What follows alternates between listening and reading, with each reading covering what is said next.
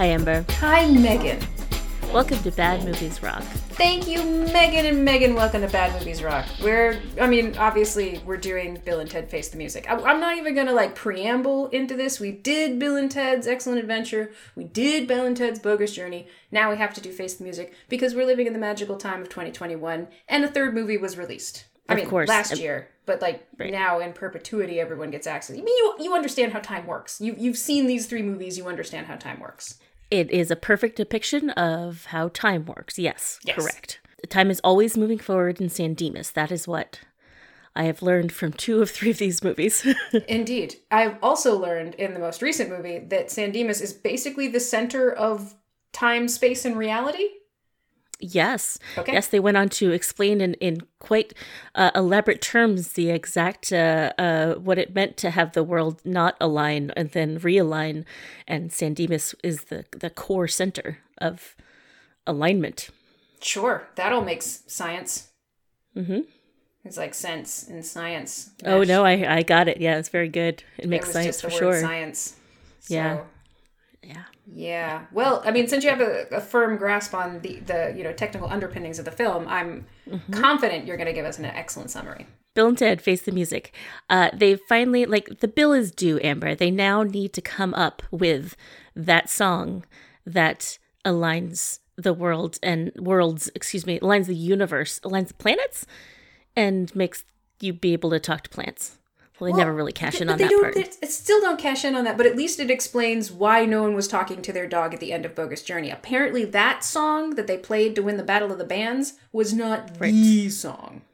Yeah, they seem to insinuate at the end of Bill and Ted's Bogus Adventure, Bogus Journey, that's what that was, but it was not. And we learned that the Bill and Ted have been struggling for the last 20 years or whatever it's been to write that one uniting world song. 30. And they're having a hell of a time, Amber. It's been 3 decades. 3 decades, thank you. Yeah. Yes. Yeah, you're correct. So the other thing we learn early on is that the exact time that Bill and Ted are pulled into the future and told by the great leaders that they have literally till 7:17 that very night to write the song that will cause the reality not to collapse. It turns out they're not just making world peace happen, they're stopping the destruction of all space and time. They've amped it up quite a bit, yes. Higher stakes, and a much shorter ticking clock than I think we've ever had to deal with. In this time travel movie, correct, yes. And we also learn that this song was written by Logan and Preston, just using their last names, Ember.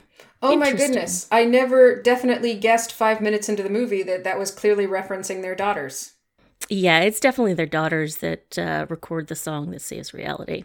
So the entire movie is them kind of hopelessly trying to figure out that song that's going to save everything. They start going back and forth in time to kind of bargain with their future selves to figure it out, while their 2 very cool daughters try to help them by getting their own time machine and gathering folks from history who are wonderful musical artists and actually gather a killer band, Amber, and they remix at the end of the movie. They remix the song to save reality. Indeed. So there's plot A, Bill and Ted trying to find the song to stop reality from collapsing. Plot B, their daughters getting them a killer backup band. And then plot C, the future deciding, there's 2 ways this can end. Either they write the perfect song, or maybe we just kill them. And so then they send a killer robot after Bill and Ted. A very thirsty killer robot. I love that. I both love and hate that robot. I think that's exactly what I'm supposed to do. Oh, it's perfect. All right, cool. Perfect. Yeah. Yeah, reality needs to be saved. Bill and Ted are going to save it. It's the culmination of a trilogy you didn't know you needed. Yes, absolutely. How did the critics feel about this? Yeah, the critics loved this movie, at least in terms of Rotten Tomatoes. 82 for the critics and 69. 69. What's up for the it's viewers? The sex number. Oh, boy. So Metacritic 65, 61. Oh, interesting. Yeah, one of the things to note is, of course, this will be the first pandemic movie we've actually talked about. Yes, that's correct. Yes. And that's worthy of note because I feel like the critics were desperate for something to do, something to watch. They couldn't go to theaters. This was released, I think, in August, and it was released digitally. And so theaters have been shut down. Everybody was crazy. Pandemic was crazy. So it was a rough summer. And they're just, so many of the reviews and even just the review blurbs are just like, we needed this. It's so hard right now. Real life is hard and we needed something squishy for our brains. They hurt. Absolutely.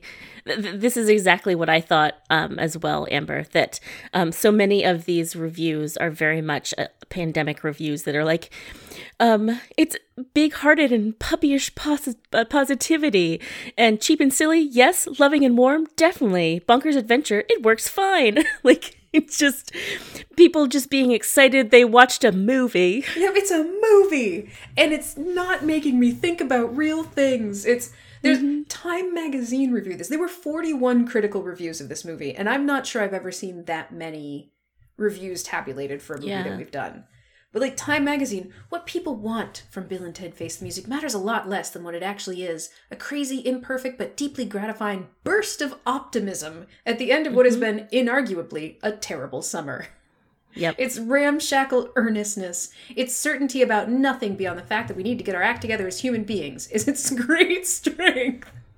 Yep. I think she's reading a little bit too much into that, given the gravity of the the life situation that all of us were living through at that point, and to a certain extent still are. Yep. But it was, I feel like this movie probably got a COVID bump in terms of the reviews. 100%, yeah.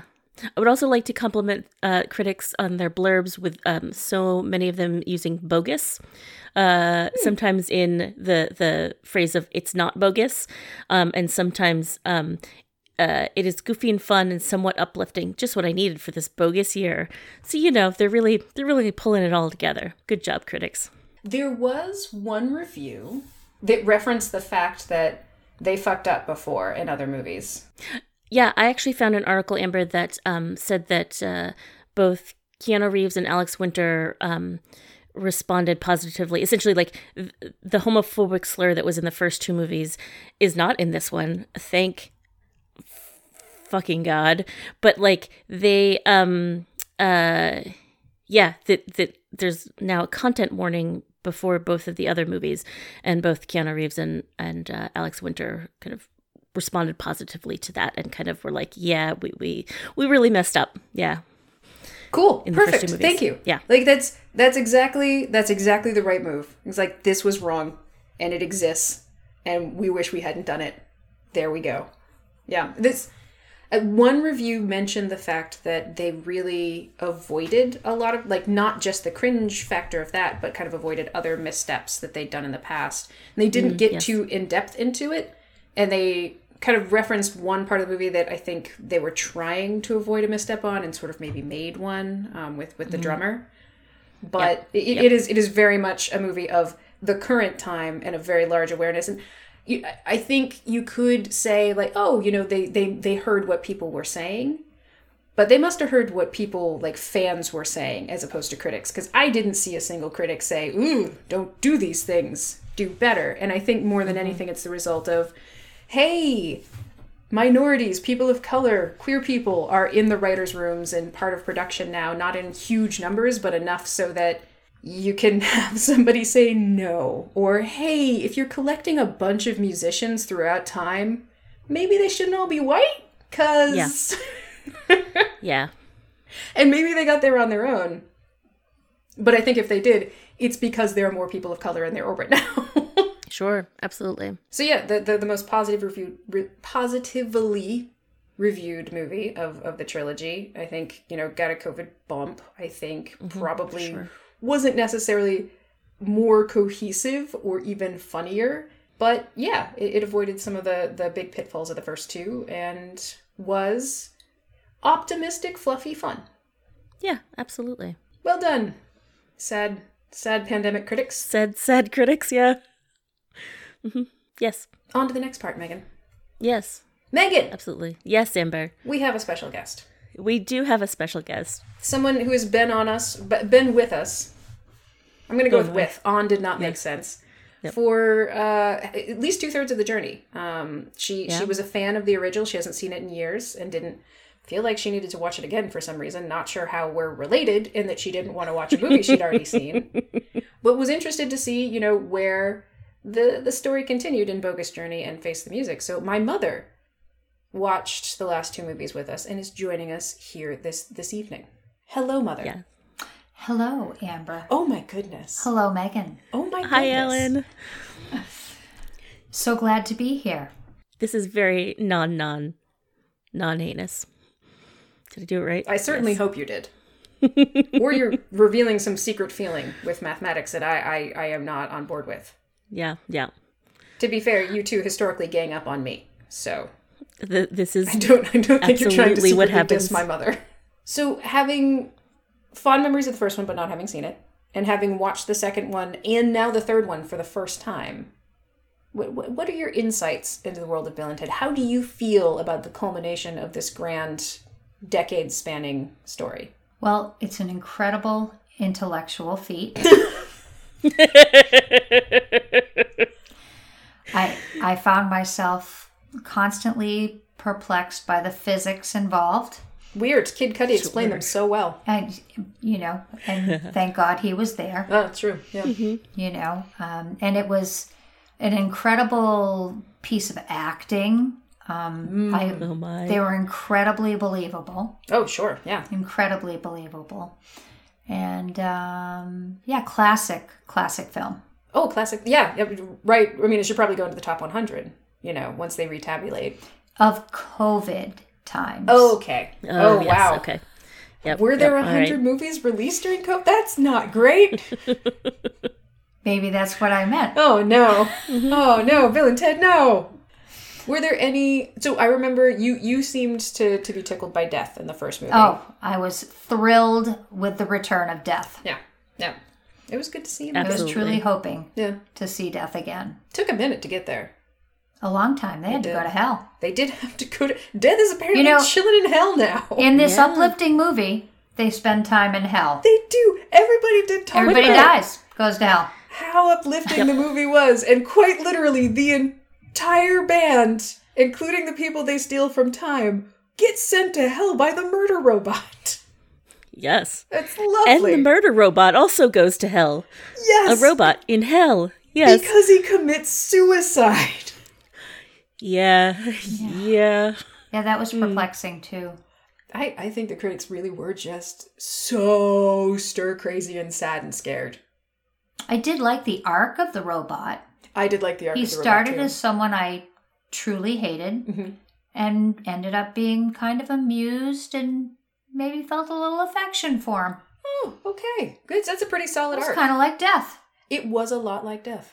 Yeah. And there was some, interplay between Death and the robot. Like, the robot sort of attached himself to Death, and Death sort of tried to shepherd him through being super insecure and thirsty. Right. Yes. Which I thought was adorable. Yeah. It was adorable. Yeah. It was. How did you feel about kind of the culmination of the story? Like, did you feel like at the end of the first movie, they'd accomplished their goals? Were you surprised that there was more to do? Did I say the first movie or the second movie? Well, yeah. I mean, how do you have a third movie if you don't have something else to accomplish? Well, I know, but did you feel like the second movie kind of wound things up? Were you surprised that we then had to go see Bill and Ted in middle age struggling to come up with a way to save the world? It felt contrived, Yeah. but this is COVID. Oh, well, the movie was constructed pre-COVID. Are you sure? Yes.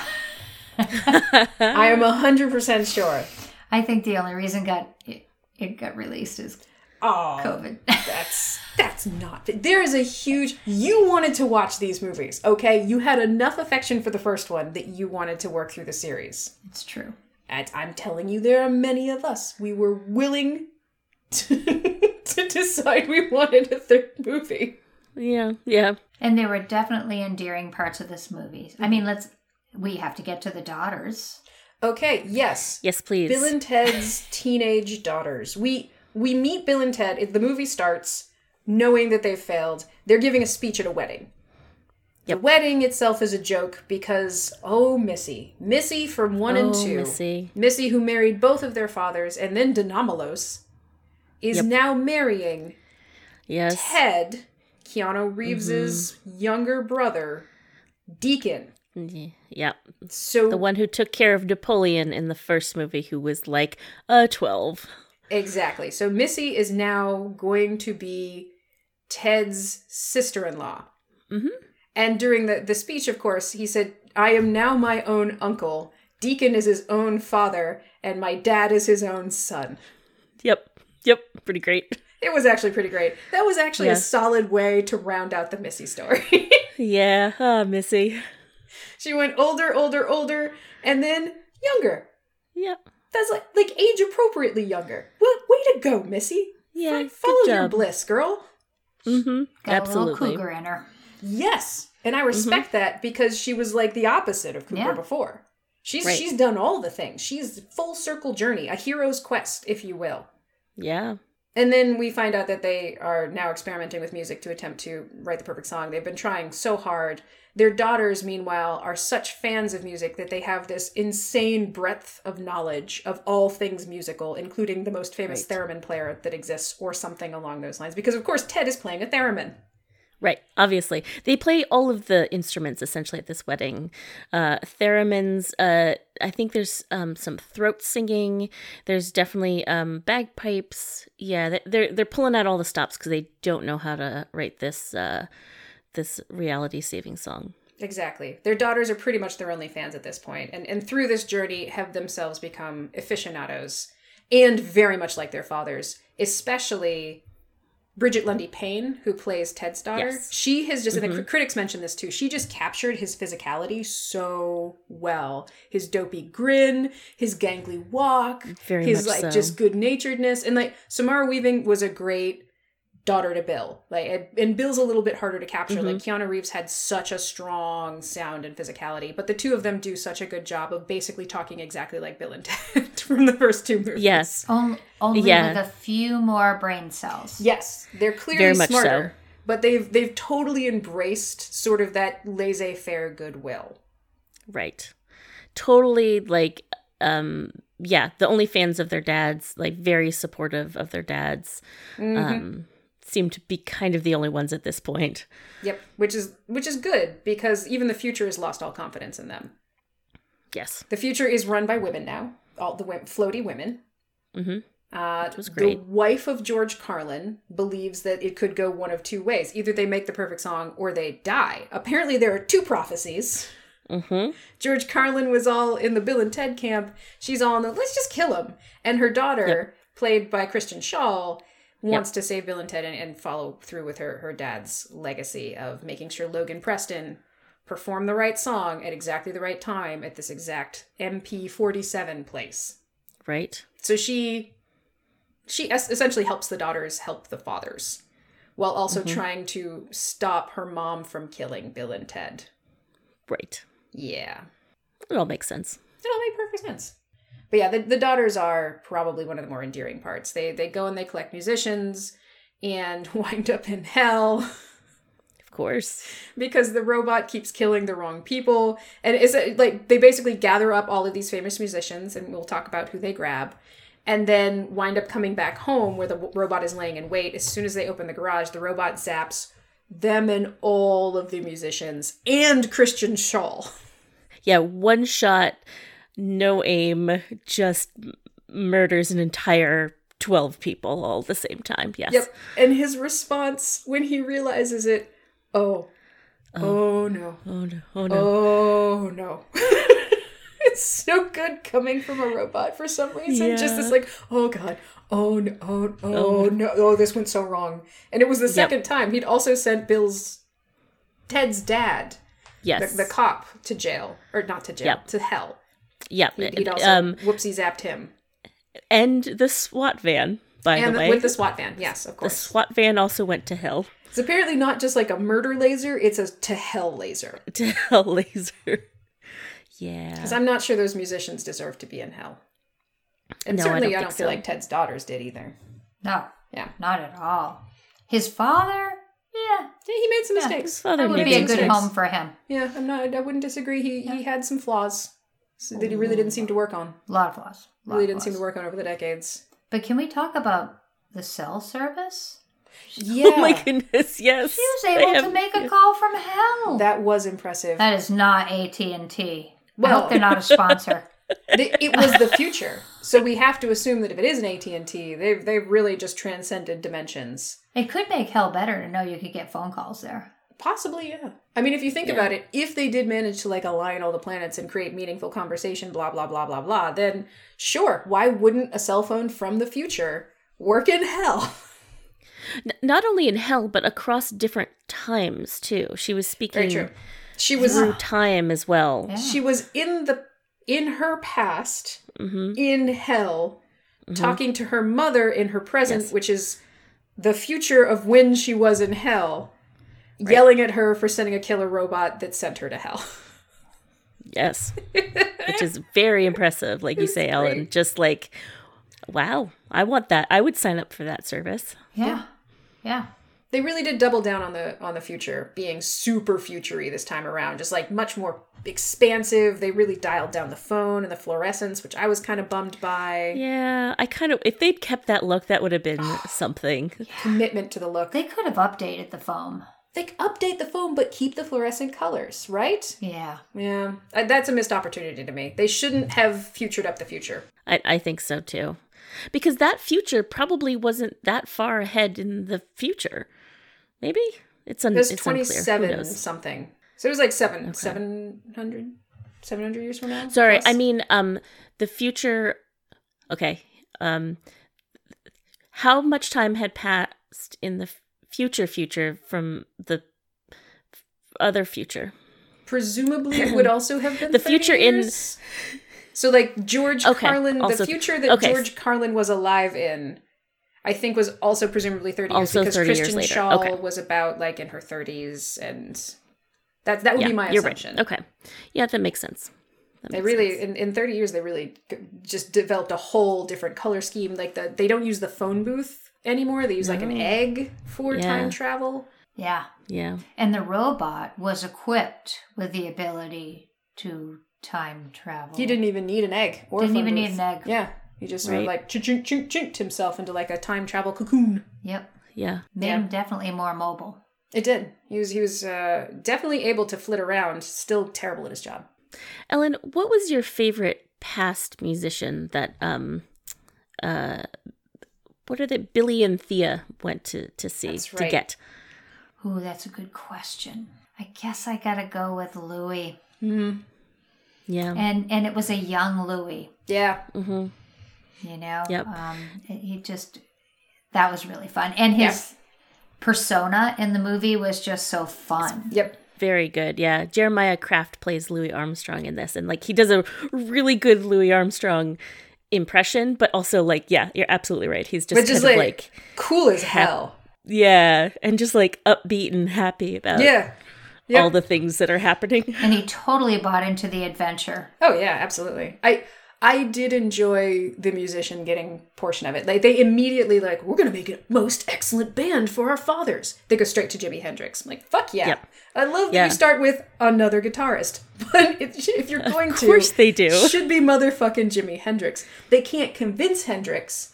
So then Yep. they go back in time and get Louis Armstrong because Yep. they know Jimi Hendrix is a fan of Louis Armstrong. Yep. They play Jimi Hendrix, like a video that they took on their cell phone of Jimi Hendrix performing for Louis Armstrong, who's Yes. just like, this is awesome. Yeah, it's And, great. and not freaked out at all Nope. by the phone. By the magic. The thing Yeah. that does not exist. Yes. Yep. Just, he's too blown away by the music to decide that they're witches and they He's must just be too burned cool. at the stake. That's what it is. Right. I totally agree with you. Yep, absolutely. And then they use Louis to get Jimmy, and then Right. Then they Played by then they go Desmond for Still. Yep. Mozart, and Yes. instead of just like approaching Mozart, Jimi Hendrix starts playing the same sonata that Mozart is performing in a concert with his electric guitar outside. There's just something, not just the idea, but the visual that they created of Jimi Hendrix jamming with Mozart while Louis Armstrong is just chilling in the back, enjoying the shit out of it. That was kind of cool. Yeah, Louis Armstrong's face in the back of that scene was kind of the best, one of the best parts of that whole scene. Yeah. Yep, agreed. And then, you know, okay, let's be truly diverse about this. They bring up Ling Lun, a Chinese flautist, who's apparently a myth. I had never heard of Ling Lun because, you know, I'm American and we don't learn things about other countries. Yeah, she was like apparently the legendary founder of music in ancient China. That's and so cool. Kind of came up with their versions of kind of do, re, mi, fa, sol, do, re, mi, sol, la, ti, do. Yes, the scales. No, I want to hear Megan do the whole thing. Nope, I got it, guys. Start to finish, please. Start to finish. Do, re, mi, sol, la, fi, to. Fantastic. Feet, toe. Got it. Do you read my feet toes? Don't you save her? She's said to have created bamboo flutes, making the sound of birds, but including like a mythical phoenix. Yeah, I mean, it's kind of amazing, and I'm really glad they went and grabbed her. That's right, and fantastic. They made the point of saying like, "Oh, Ling Lun, you're not a myth, and you're a woman." So it's a possibility that Ling Lun is probably depicted as a man historically. I don't know. But it was just, they were, in the fact that their daughters are daughters. I don't think we'd gotten a gender for their kids at the end of the second movie. They said Little Bill and Little Ted. They did. Yep. They did at the end of the last one. But it was very like, this movie very, very, very intentionally was like, we're going to have actual women with actual characters and personalities, and we're going to have more than just white people. And the one thing they did that the critic mentioned, and I kind of agree with, the drummer that they grab, they go to essentially like caveman Africa, and cool that your drummer's a black woman. But there's like something about the visual of a black woman being a caveman drumming with a bone. Probably not what they were going for, but it is a little bit cool black lady drummer. Why is she a caveman? Oh. Yeah, yeah. This actor is Patty Ann Miller, who is a real drummer, and you could tell she was amazing. Yeah. Oh god, it was so cool to watch her drum. And then Kid Cudi was also there because figures from time were just like being removed from their time periods and being dropped in to the present because reality and time were collapsing. And so Kid Cudi disappeared early in the movie from his place and wound up in Bill and Ted's place, and seemed predominantly there to explain quantum physics and time travel to them so that they would understand what was going on. And there's a lovely exchange where he has like this very complex description of like, oh, well, if we're dealing with like a quantum blah, blah, blah, blah, I didn't write it down and I'm not going to remember it. But he's saying this to Bill and Ted's daughters. And Bridget Lindy Payne, the Billy character, Ted's daughter, it's like, your understanding of our dire circumstances is most excellent. Yep. Indeed. It's really good. Yep. It was little moments like that were like, gave you a chuckle, gave you a smile, and we're like, you're doing good fan service. We'll also, make it up for some of the mistakes that you've made in the past and just being squishy. Yeah, absolutely.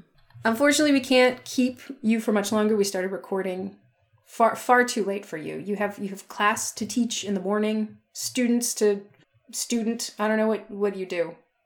Okay, you should know what your mom. Yeah, you should know what your mom does. I don't. It involves a school and I went to that school.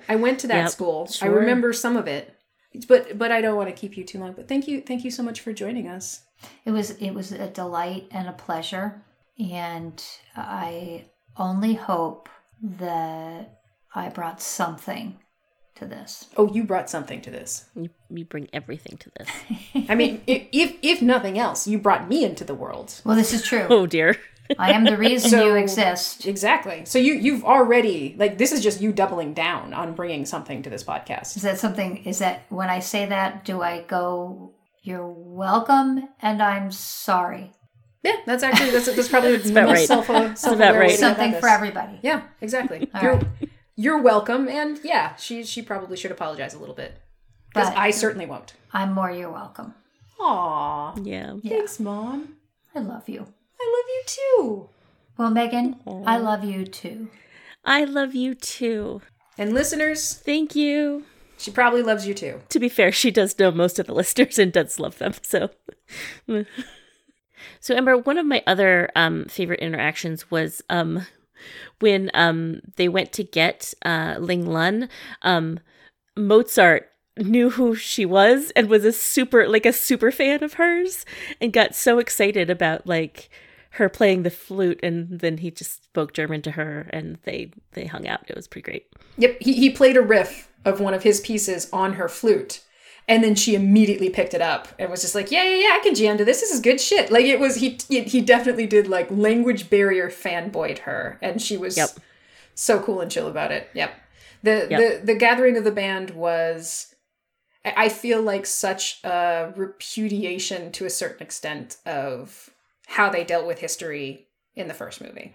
Yeah, it absolutely. was the exact opposite in every way. Felt intentional for sure. Yeah, absolutely. So one of the things we haven't talked about is that one of the main storylines of this movie, and I think, the critics talked about how the daughter's storyline just wasn't that interesting. To me, I kind of was more entertained by it than I was by the A storyline of Bill and Ted jumping, like leapfrogging farther and farther into the future to go find themselves to see if they developed the song yet. Because of course, they can't figure it out. So they're just going to steal their own work from their future selves, having done the hard work. And yet again, it's a Bill and Ted movie that essentially the A story means nothing. They don't do anything. Nothing they do makes any difference. It's their daughters that are going and doing the things. It seems like more than anything, their journey is about realizing that their friendship is the most important thing, and that they've made some mistakes in their lives. And if they don't address those mistakes, then they could lose everything. And by everything, we're not talking about reality. We are not talking about reality collapsing. We are talking about the princess babes. The princess bibs. The princess babes. The biggest change between, like, essentially as soon as they start going into the future to find their future selves are less successful. They're also more bitter, and the bibs have left them. And we know that there's trouble brewing in Bibland because Bill and Ted wind up in couples therapy with the princesses before this adventure really gets going. Yes. And apparently they told their wives that they were going to couples therapy. And what Bill and Ted meant was all four of them would go together. And what each of their wives thought was that it would be just them and their husband were going together. But Amber, they don't do anything separately. Nope, not even telling the princess babes that they love them. The therapist... We love our wives. The therapist, all she asks of them is to turn to their individual wives and say, I love you. And they cannot stop themselves from saying, we love you. Mm-hmm. And no matter how bad things get for them in the future, Bill and Ted are always together. That is true. Even if they're having lots of troubles with each other, they still. I mean, they're together in sadness. They're together, like, in what seems to be their dying deathbeds. Well, I mean, the deathbeds that was actually the good point. They seemed happy then. It's the first serene. jump. Ted is suddenly drinking heavily. Yeah. They're playing a sad show. They try to duck out on their past selves. Like, they run for the door because they don't have the song and they don't want to talk about why they don't have the song. And Ted is a huge dick. He's drinking, he's angry, he's throwing a lot of hate around. And both Bill and Ted of the present just are not thrilled with where Ted's at.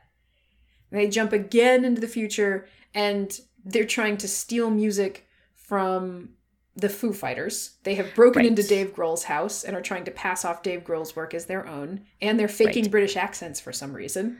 Right. They're pretending Dave Grohl's house is their own. They're trying to impress their past selves. Exactly. They trick them. Yeah. They do a clever, stupid thing present Bill and Ted are trying to escape from future Bill and Ted, who are threatening them with a gun if they don't take Dave Grohl's music and pass it off as their own. Right. They can't escape them because obviously future Bill and Ted know every move that past Bill and Ted are going to make. So in order to circumvent this, they put buckets on their heads so they can't see where they're going or what they're doing. Yep.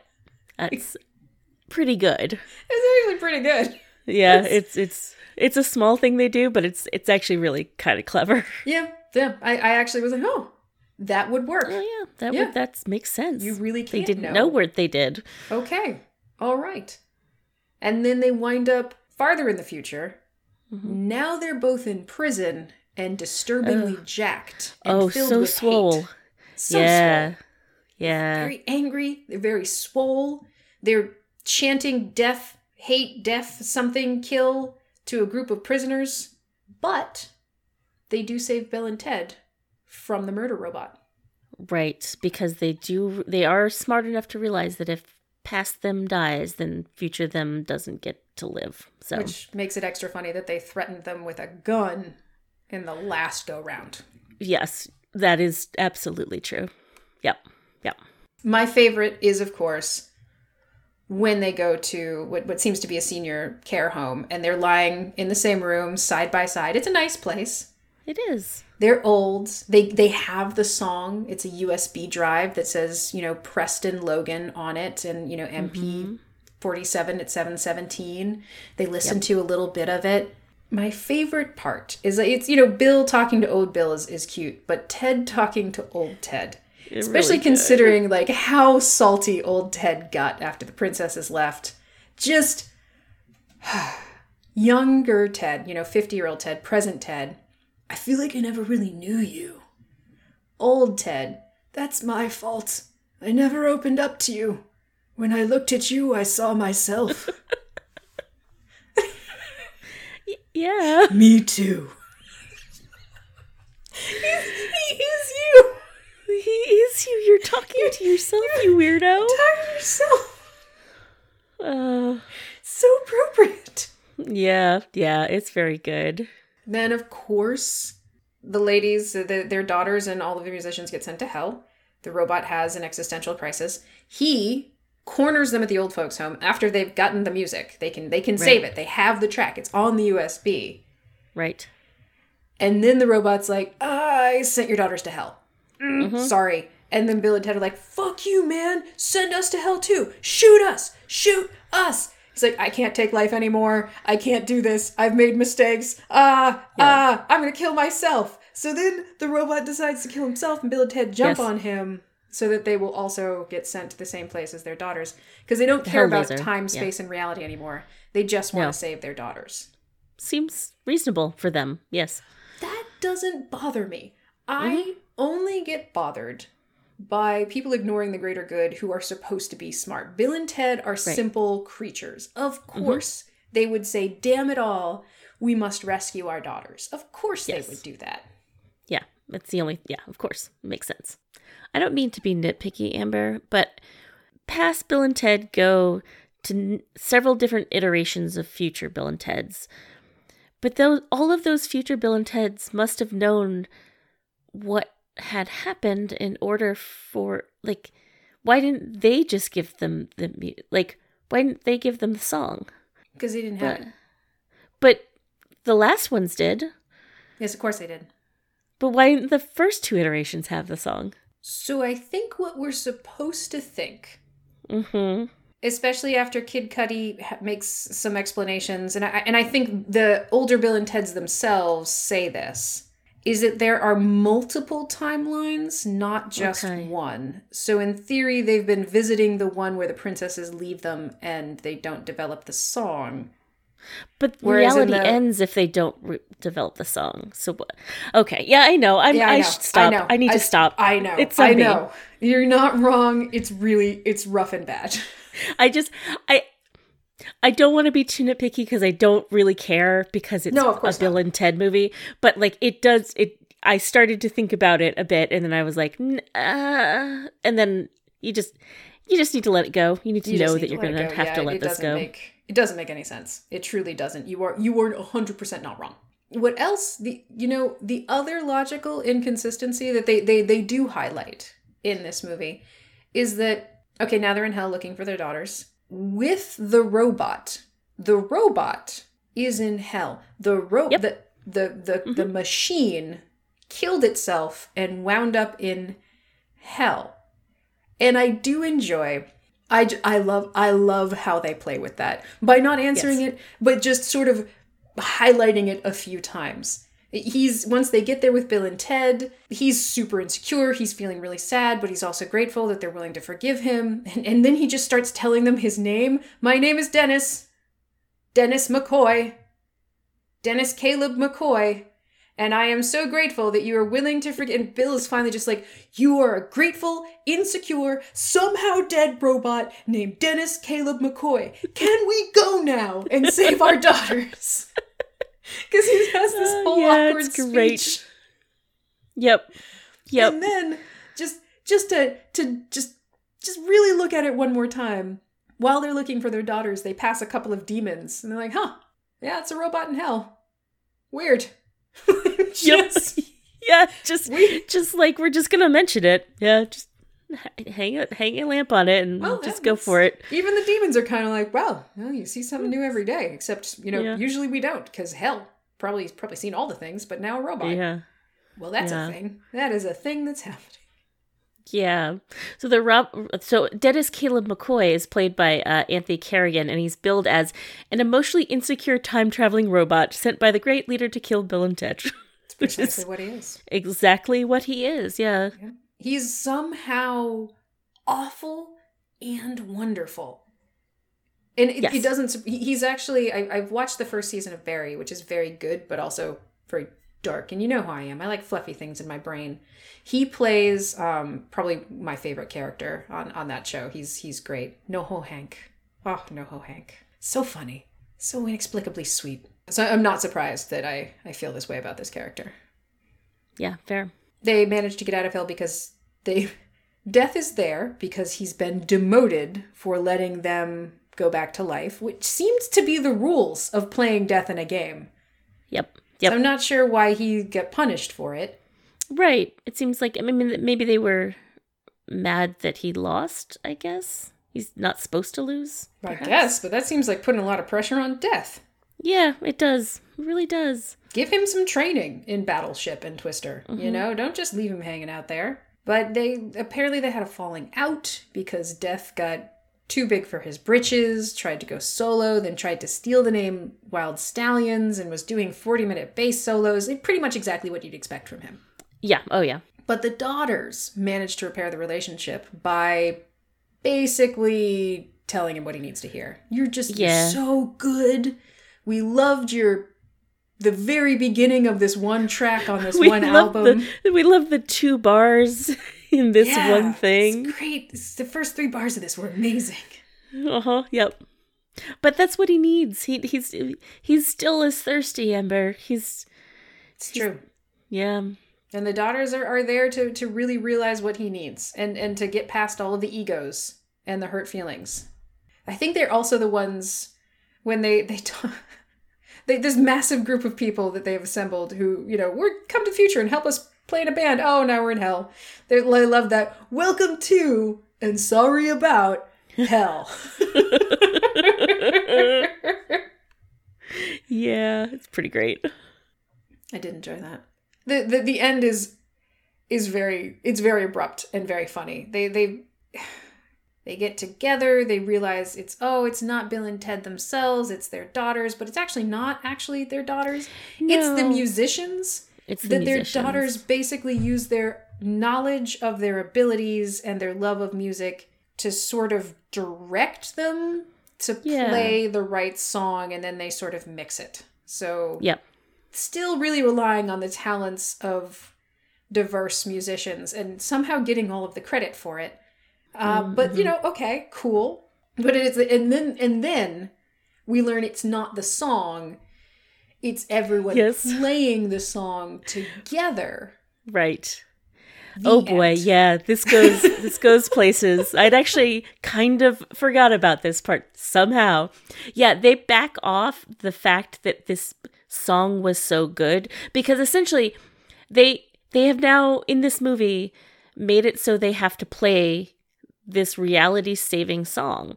And how do you make a song so good that it saves reality? Well, what you do is that you actually take a big step back and you decide, oh, it's not the actual music. It's the fact that everybody in the world played the song together. Everybody in the world at all times.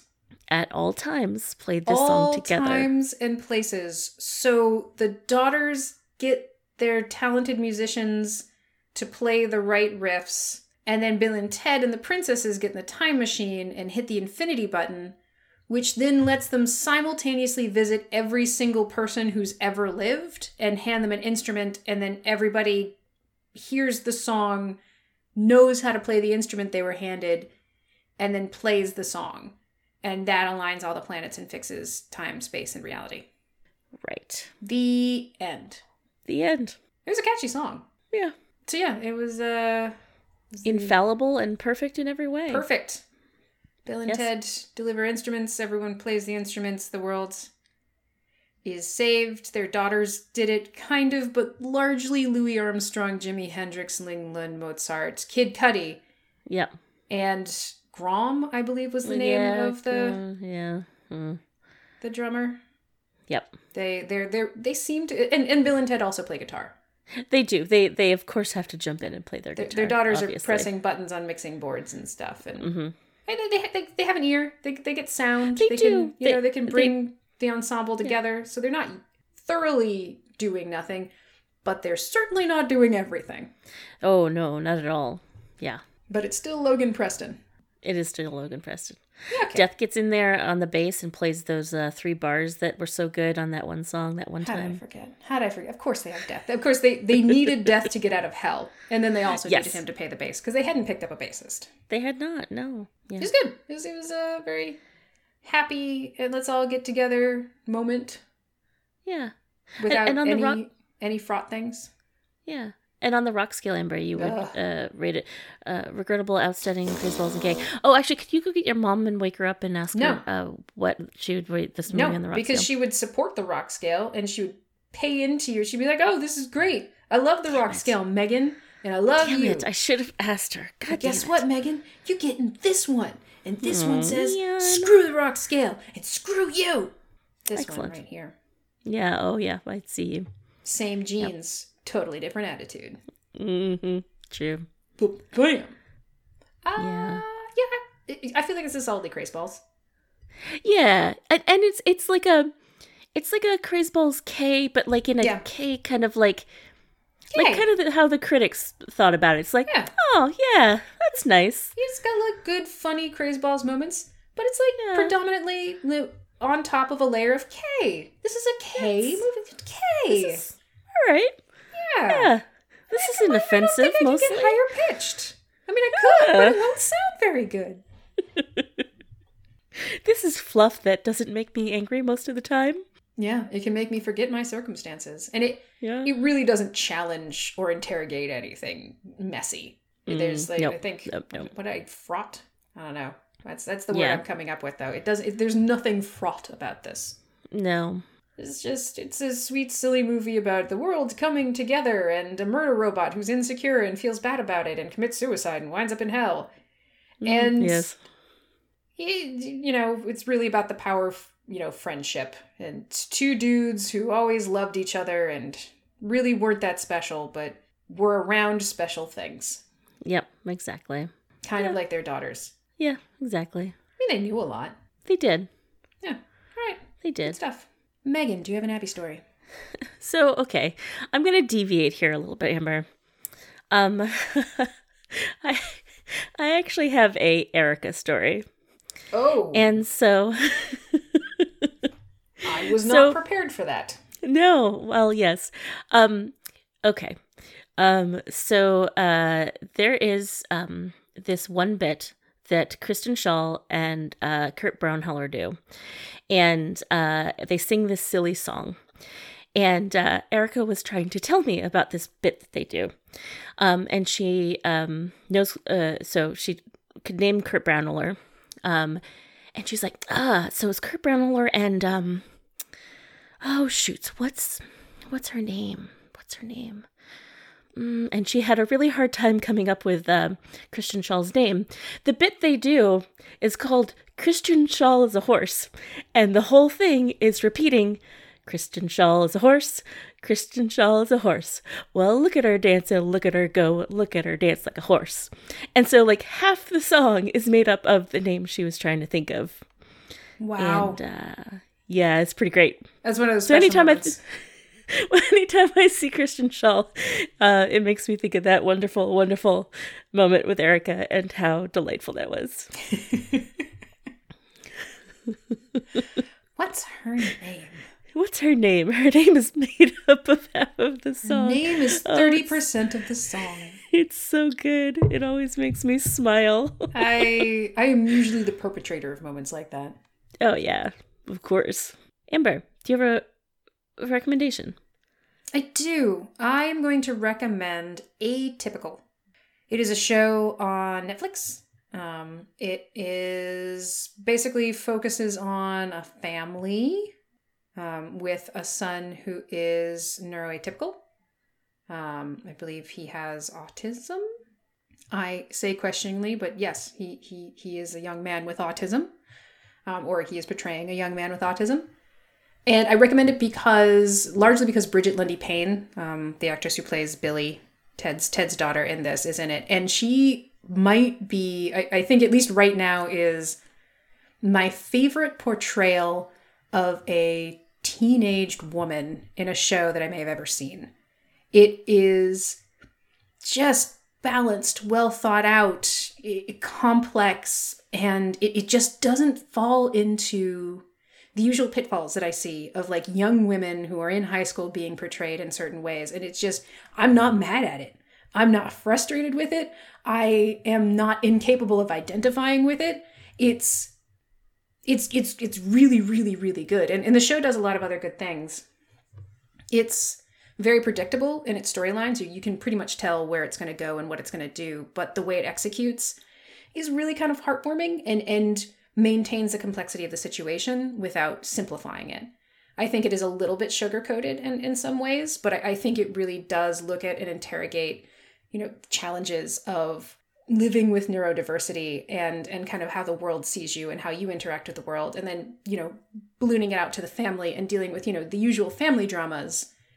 But I think it's actually a pretty solid show. And you know how bad I am with recommendations. And I haven't really looked into it and how, because I'm not myself neurodiverse. So I don't know how the community feels about it. But at the very least, when it comes to Bridget Lundy Payton's character, love her. Huge fan of it. In the show I watched with my mom. And yeah, it's doubly appropriate. It has Bridget Lundy Payne from this movie, and I watched it with my mom.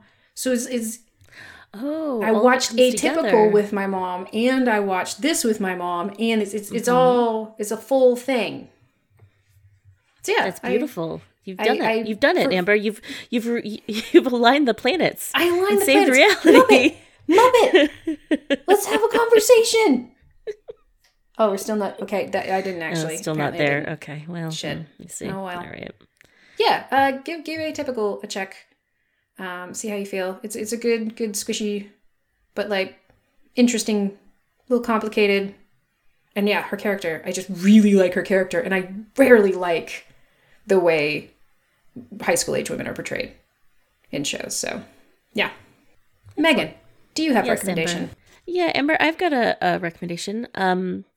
There's this bit, and it's called Christian Schall is a Horse. Who's in it? Do you know? I don't remember. Okay, I don't know. It's ridiculous, and it's just Kurt Braunohler singing Christian Schall is a Horse and Christian Schall dancing to it. And it's funny, and then it's not funny, and then it's funny again. And I've heard Christian Schall talk about it, and like they used to do it every so often, like on stage or wherever. And sometimes Kurt Braunohler would just go on a lot longer than other times. And she would have to be dancing this entire time, like just like emphatically, like energetically dancing to this because she had to dance like a horse, and you know how horses dance. Oh, very energetic. Yeah, I mean, it's powerhouse animals. Yeah, so I at some point I heard an interview of her saying that she would like sometimes just look at him and be like, "Okay, that is enough." Of course, that only made him do it a few more verses of it, but why wouldn't he? Yeah, so pretty great, pretty ridiculous. All right, excellent. Well, Amber, I'd like to close like I always do by saying, when all the water has gone, only the largest rocks will still remain in the riverbed. What? What is that even trying to make me think about? Thoughtful. No, but how is it thoughtful? What is that trying? One, I'm not sure that's actually factually true in any way. How did the water leave? Are you suggesting that it's like the river comes and then it goes and it's done? Did it dry up? Did you put a dam up? Because if you put a dam up, all those rocks are still there. Yeah, it really makes you think, doesn't it, Amber? No, it doesn't. It really makes you think. What's the metaphor here? When the river is gone, only the largest rocks. The fuck does that mean? Are we talking about, the pressures of life and only the strong will survive? Is that what it's trying to suggest to me? Because that's some bullshit that I don't like. Yeah. I hate this. Who said this? Can I slap them? Are they alive and can they be slapped? Yeah. I don't even want you to have a good weekend this year. Have a good weekend next year. Have a good weekend next year, Megan. Ouch. Yeah. Hardball. Bye. Bye.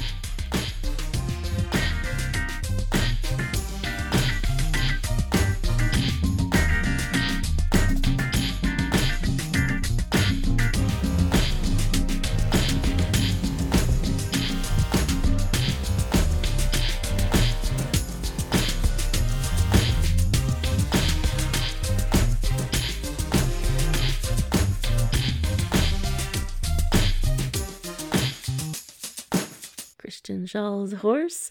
Christian Shaw is a horse. Look at her dancing, look at her go, and look at her dance like a horse. Christian Shaw is a horse.